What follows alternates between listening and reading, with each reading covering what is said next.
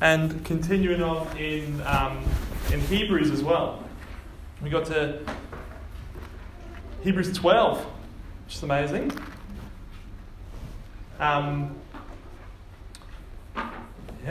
Just need to sort of think that's all good this time. I want all four. All right. Here we are. So good to gather. When Annie and I were in England in January, almost a year ago, mental, we stayed with my family in an Airbnb in Somerset, and it was this quaint little village called Bicknoller. And behind this Airbnb was this big hill or small mountain. I don't really know the difference. Let's say big hill. And we climbed the hill a few times to watch the sunset. But we didn't really know how long it would take to get up. And if you do anything with my brothers, it always takes a lot longer to leave the house than you think. So we set out to walk up this hill to watch the sunset. By the time we got to the bottom of the hill, it was already golden hour, and we were like, oh no, are we going to be able to climb up this small mountain? It sounds more dramatic. I might change it to make it sound more dramatic, I don't know. This massive mountain. But about halfway up, we realised that nobody actually knew where we were going. We reached the end of a path, and we were like, "Oh, how do you get up now?" And my eldest brother, was like, "I'll go up through these bristles and thorns up the really steep bit, and I'll get to the top and direct you."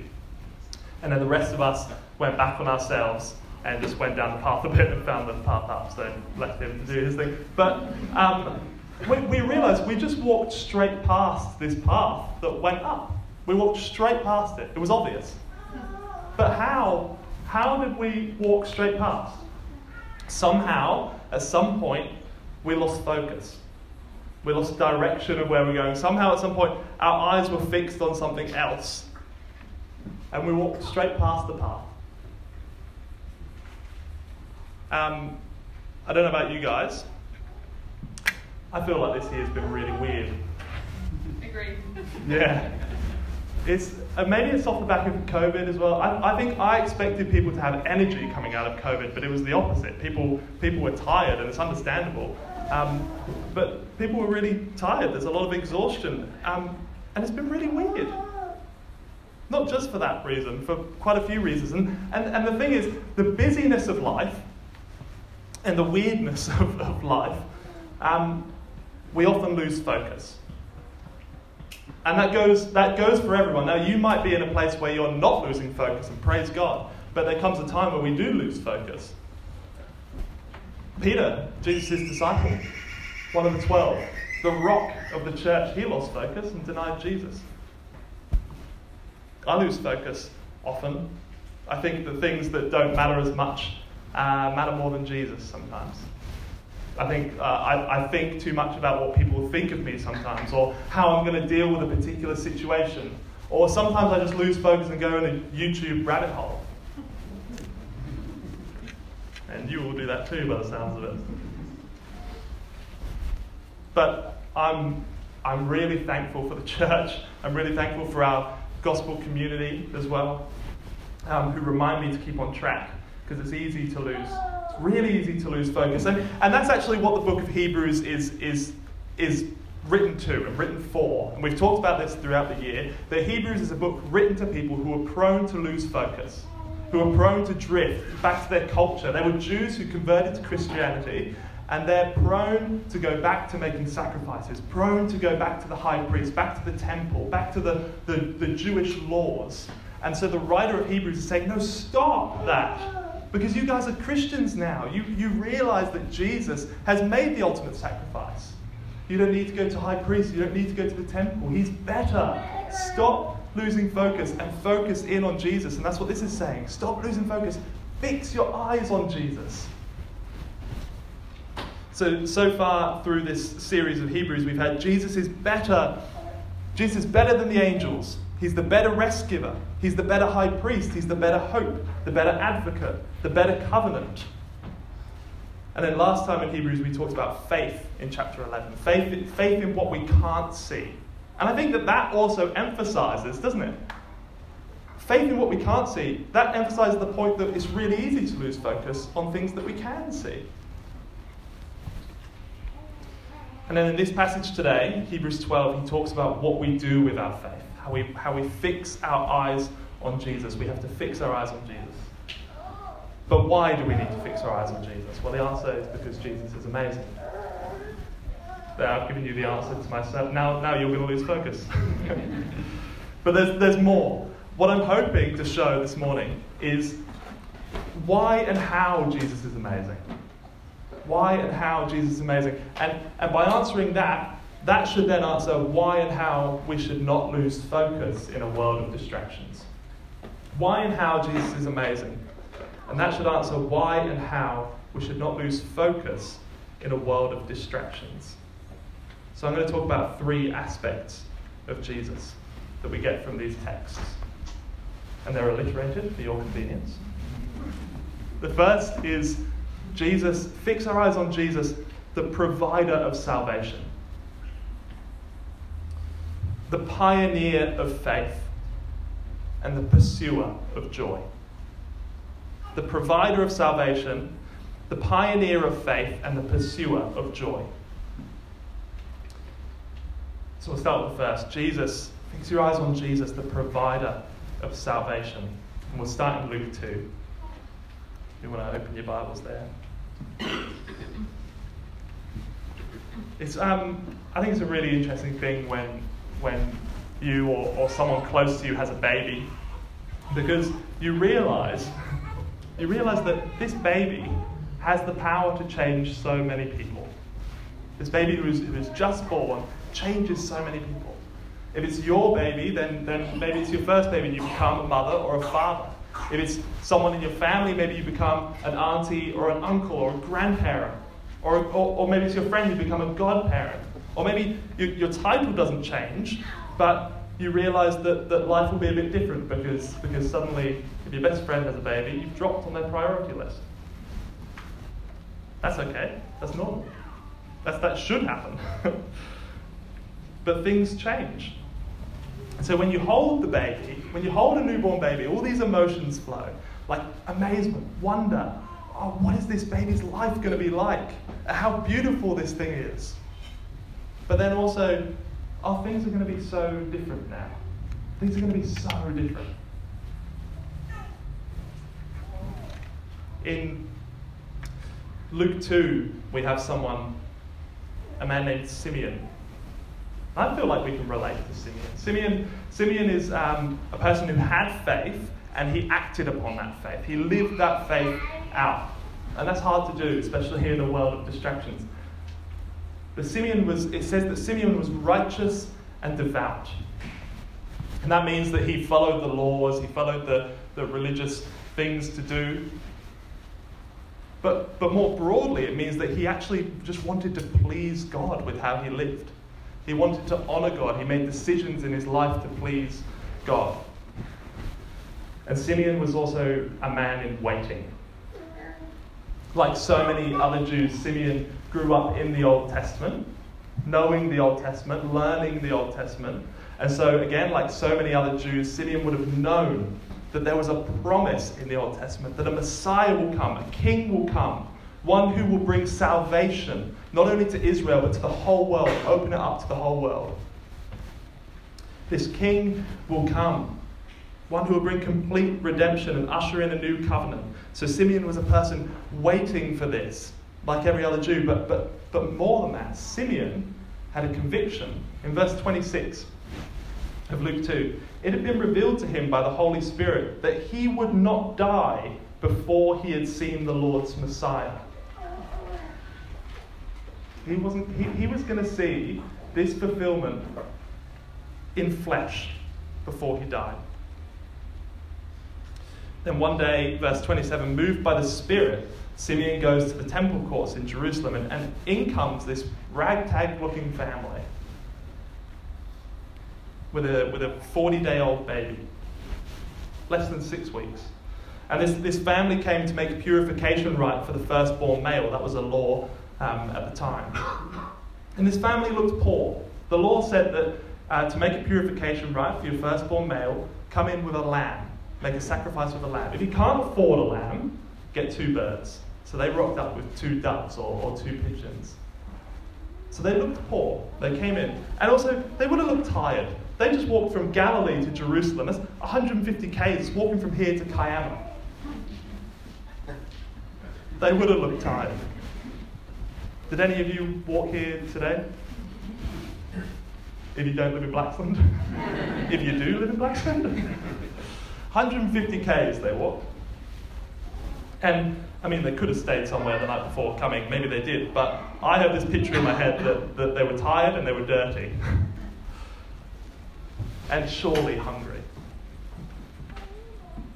And they have a 40-day-old baby, less than 6 weeks, and they walk into the temple courts. And the text doesn't say why or how Simeon knew, but he knew that this baby was the Messiah. He knew that this baby was the fulfillment of the promise that Israel had been waiting for forever. This baby, this little dirty, helpless baby.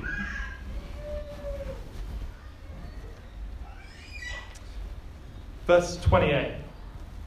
Simeon took him, that's Jesus, baby Jesus, in his arms, and he praised God. Now, I originally thought when I read this, he took Jesus in his arms and he praised God. I imagined him getting down on his knees, taking the baby in his arms, getting down on his knees, looking up and praising God. But picture this. An old man. Well, likely an old man. Doesn't say he's old, but picture an old man. Makes it better. And he goes up to this ragtag family and he takes Simeon. He takes Jesus into his arms and he knows that this baby is the Messiah. And he praises God. And what he needs to do to praise God isn't get on his knees and look up. He raises the baby a little bit higher. And he whispers these next words. I love this. He whispers this. Now, it doesn't say that he whispers it. This is my interpretation.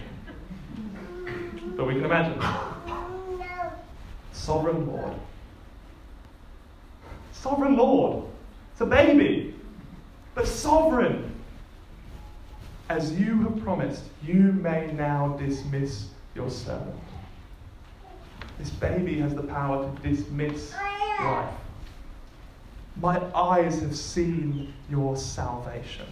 This baby has power for salvation, which you prepared in the sight of all nations, a light for revelation to the Gentiles. That means that the Gentiles, those who are not Jewish, are now able to come into the promise and the glory of your people Israel. Finally, the promise fulfilled. This baby has that power. And think about how when you hold a newborn baby and you think, oh, this baby has power to change me and my life. Simeon held this baby and he realized this baby not only has power to affect those just around him, but affect the whole world. Gentiles and Jews. This baby changes everything. So Simeon was a man who, despite waiting for his whole life, depending on a promise, he fixed his eyes on Jesus and he saw salvation. My eyes have seen salvation. So much so that he says, well, take me home now. My eyes have seen salvation. Dismiss your servant. I'm ready. And like Simeon, who waited so long, when we fix our eyes on Jesus, we realize that nothing else has salvation. Nothing else can rescue us. Nothing else can free us from sin, death, and eternal punishment. But this baby who we celebrate every Christmas, and I hope every day as well. He's the provider of salvation. Now, Hebrews 12. And the second point, Jesus is the pioneer of faith. So we've seen how Simeon waited, and when he finally fixed his eyes on Jesus, he praised and recognized the salvation that Jesus brings, so much so that he was ready to die after that. Now in Hebrews 12, what the writer is doing is he's trying to get the readers to grasp the same thing that Simeon grasped. He's trying to encourage the same emotion that Simeon had. He talks about how we're running a race. How we as Christians are running a race of faith.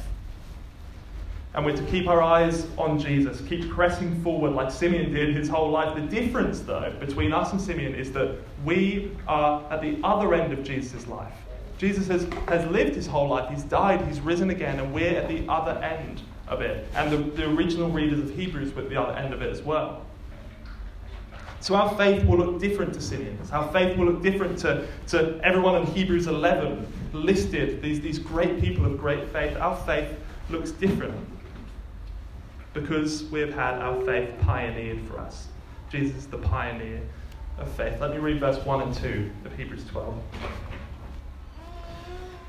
Since we're surrounded by such a great cloud of witnesses, that means the people who have gone before us, who have faith, they witness what it looks like to live a life of faith. Since we're surrounded by a great cloud of witnesses, let us throw off everything that hinders and the sin that so easily entangles. And let us run with perseverance the race marked out for us, fixing our eyes on Jesus, the pioneer and perfecter of faith. For the joy set before him, he endured the cross, scorning its shame, and he sat down at the right hand of the throne of God. So there's the pioneer and the perfecter of faith. Being the pioneer means that Jesus has gone before us. He initiated true faith, and he's given us a path to follow. That's what a good pioneer does. Initiates and gives us a path to follow. Being the perfecter of faith means that he has brought faith to completion. He has endured the cross, scorned the shame, risen again, and is now seated at the right hand of the throne of God. And this is what we've been learning about in Mark and what Glenda just read about as well. Jesus' death and resurrection. Now, that has achieved faith's ultimate goal. Jesus had perfected faith from start to finish. From before Simeon held Jesus, he had faith. Through his childhood, he had faith. Through his adolescence, through his adulthood, through his 3 years of ministry, through his rejection and being beaten and being put up on the cross, he had faith. From defeating death and rising again from the grave, he had faith. And that was faith in the Father the whole time, and now he sits at God's right hand, having completed faith. So we don't go in blindly. We don't have blind faith. We follow him. He's pioneered the way. We now have a way to follow. He's the pioneer of faith. And the way we follow that is by fixing our eyes on him. Because he's there at the finish line of this race. But there are 2 things that are holding us back on this race. 2 things that are slowing us down. He talks about them in verse 1, doesn't he? He says, let us throw off everything that hinders and the sin that so easily entangles. They're 2 different things. The things that hinder us on this race and the sin that so easily entangles. The things that hinder us are associations or activities that weigh us down from running. Maybe that's working too much. Maybe that's a hobby that takes up too much time, takes you away from people, away from community. Things hinder us. And I don't know what it is for you, but you'd know what it is that's hindering you to run this race of faith. And if you don't know, pray. Pray that it will be revealed, or ask someone close to you who knows. Because we've got to throw them off. And the other thing is the sin that so easily entangles. It's terrifying. And again, that's what I tried to convey with that artwork, is sin that just easily entangles. And it's scary. It grapples us, and before we know it, we're entangled, we're wrapped up in sin. And again, if you don't know what these sins are, pray. Ask God. But also ask someone close to you as well. And because the writer tells us to throw these things off. Throw off the things that are hindering you. Throw off the sin that so easily entangles. And this might seem impossible, but you have 2 things that makes it possible. It's not impossible to throw them off. And you have 2 things that makes it possible. Firstly, Jesus. Jesus. He's paid for the sin. He's defeated the sin. The same power that was with him when he pioneered the way is now in every believer. God's Spirit.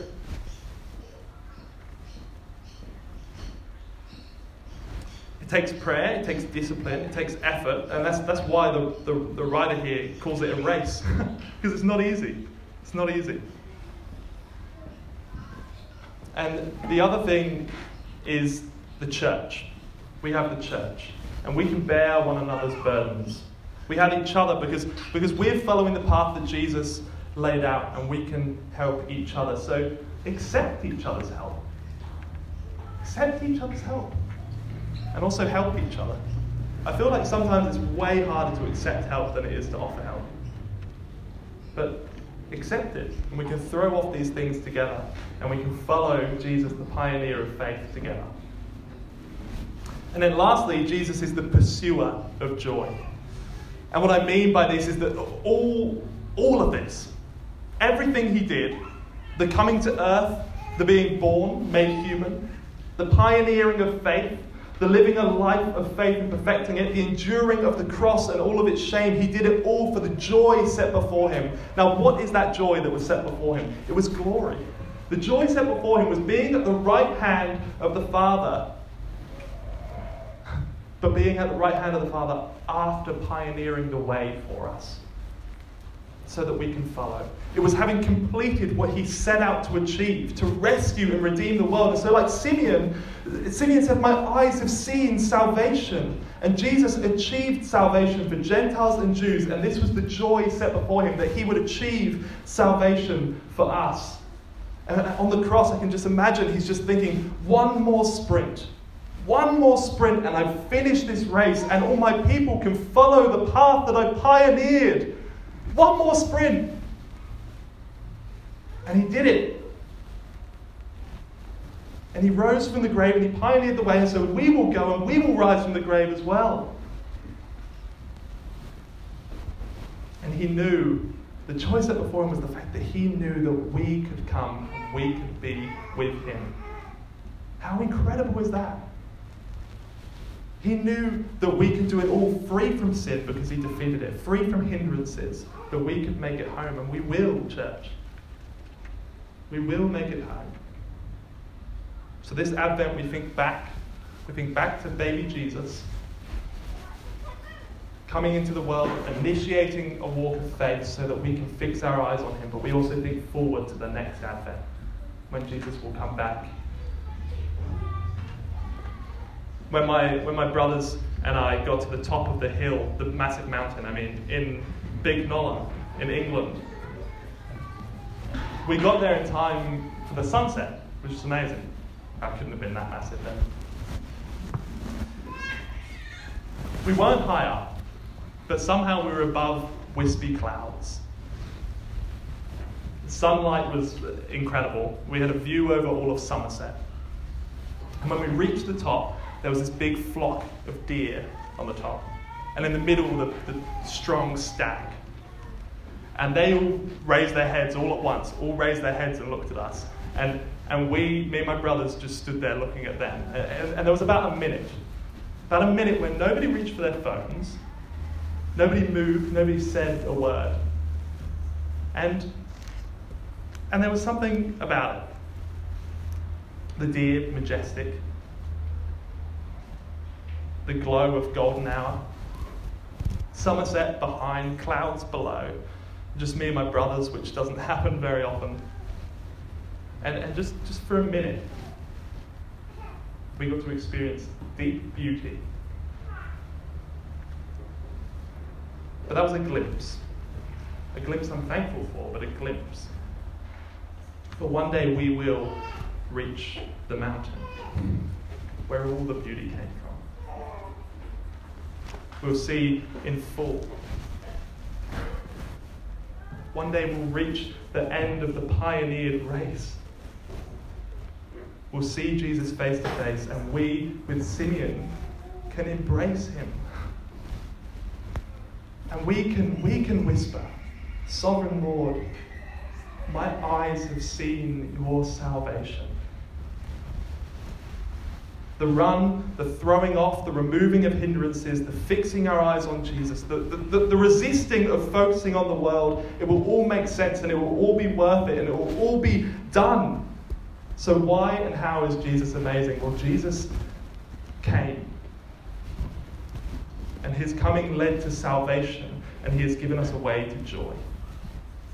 And Jesus' next advent will take us into that joy forever. He's the provider of salvation, the pioneer of faith, and the pursuer of joy. And doesn't that answer why and how should we not lose focus in a world of distractions? We fix our eyes on him, our salvation, our pioneer, our joy. We throw off the sin, throw out the hindrances, help each other in this, run the race, look to him. What an incredible season to be doing this in Advent, remembering Jesus. Let's fix our eyes on him together. Happy Advent, church.